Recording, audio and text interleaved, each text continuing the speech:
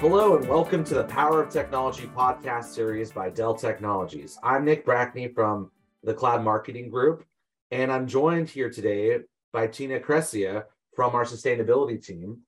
And we've come to discuss the topic, and it's kind of ironic given the name of the podcast series, but we're discussing power in technology, right? We're discussing energy efficiency and energy consumption in data centers. And, you know, I just got back from Europe a couple months ago, and it was a hot topic everywhere. Everyone was thinking about how am I going to deal with the energy bill this winter. And so, Tina, what are you seeing in this space with customers and organizations you're talking to? Well, we certainly are facing unprecedented and challenging times. We've seen volatile energy markets spiking and all the turmoil that surrounds that. Rising consumption in many regions is leading to a brittle infrastructure and a supply chain that is just taxed.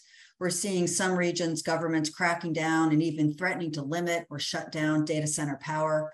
Weather patterns are also leading to data center disruptions and impacting power requirements for heating, cooling with extreme heat and extreme cold, and all this while facing the headwinds of a potential global recession. What is an energy crisis? How can it be prevented? And what do you think are some of the technological solutions, Nick? Well, I think the reality is everything you just mentioned is a negative externality. There are things that are outside of your control. And so what I try to do is take a pragmatic view when I talk with customers. And so I focus on, you know, where things they can make changes. So in their data center, you know, you have the ability to take a look at your infrastructure, see what's really power hungry, and potentially shut it down or refresh that kind of an asset. You can also look at your utilization rates of your servers and see, you know, do I have opportunities to consolidate my workloads? Can I reduce my server footprint so I'm not having to cool as much, you know, real estate? And you know, on that perspective of the footprint, there's also your data footprint, right? You know, do I need all this data on all these different spinning disks? Can I use all flash to be more energy efficient? Can I, you know, put some of the data I barely ever use into cold storage or up in the cloud? You know, these are all real things we can think about. And, you know, can I deliver all of this, you know, on demand as a service? You know, so just changing how I think about IT and how I deliver it is something I can do. And I think then we get into the extremes, you know, like the extreme tuning. Like, can I, you know, take a look at my HVAC systems and find ways to cool the data center much more efficiently?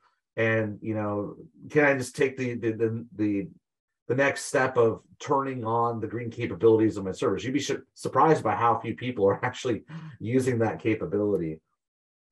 Well, tech companies certainly can play a major role in helping to smooth out electricity use and energy demands.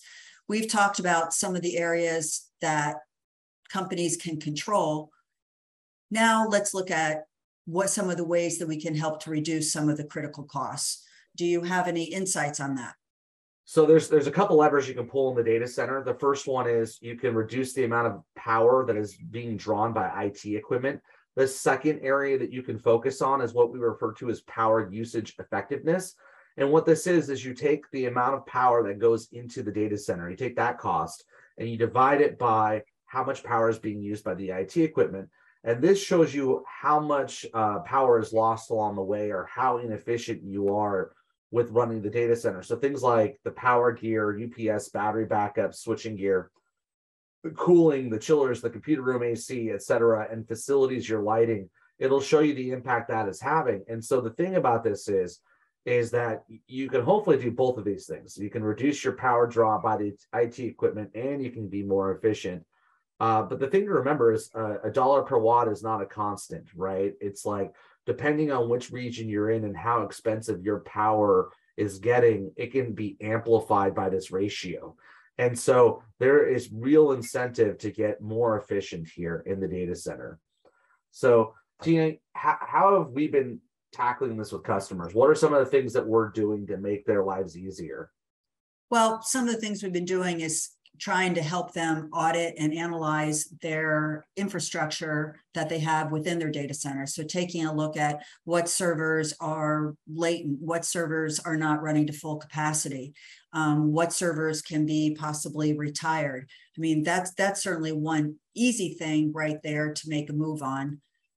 Next thing is to take a look at alternative ways for reducing HVAC costs, whether it be liquid cooling or air cooling, things of that nature. And then lastly, leveraging any sort of inherent green capability.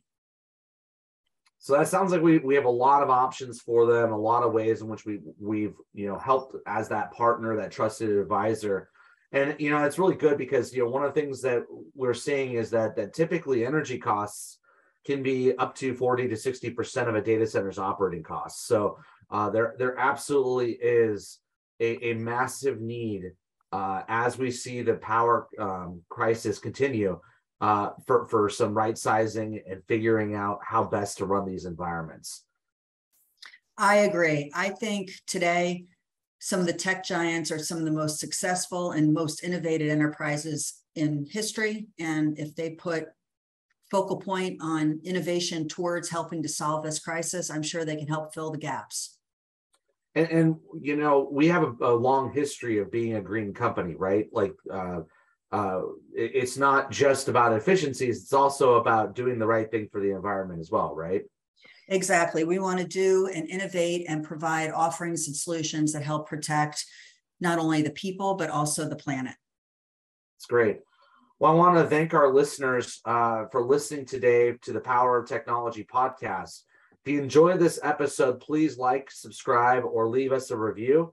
If you're interested in data protection, cyber resiliency, cyber recovery, check out our sister podcast, Power to Protect. That's Power, the number 2, and Protect. I'm Nick Brackney, and thanks for listening, and have a fabulous day.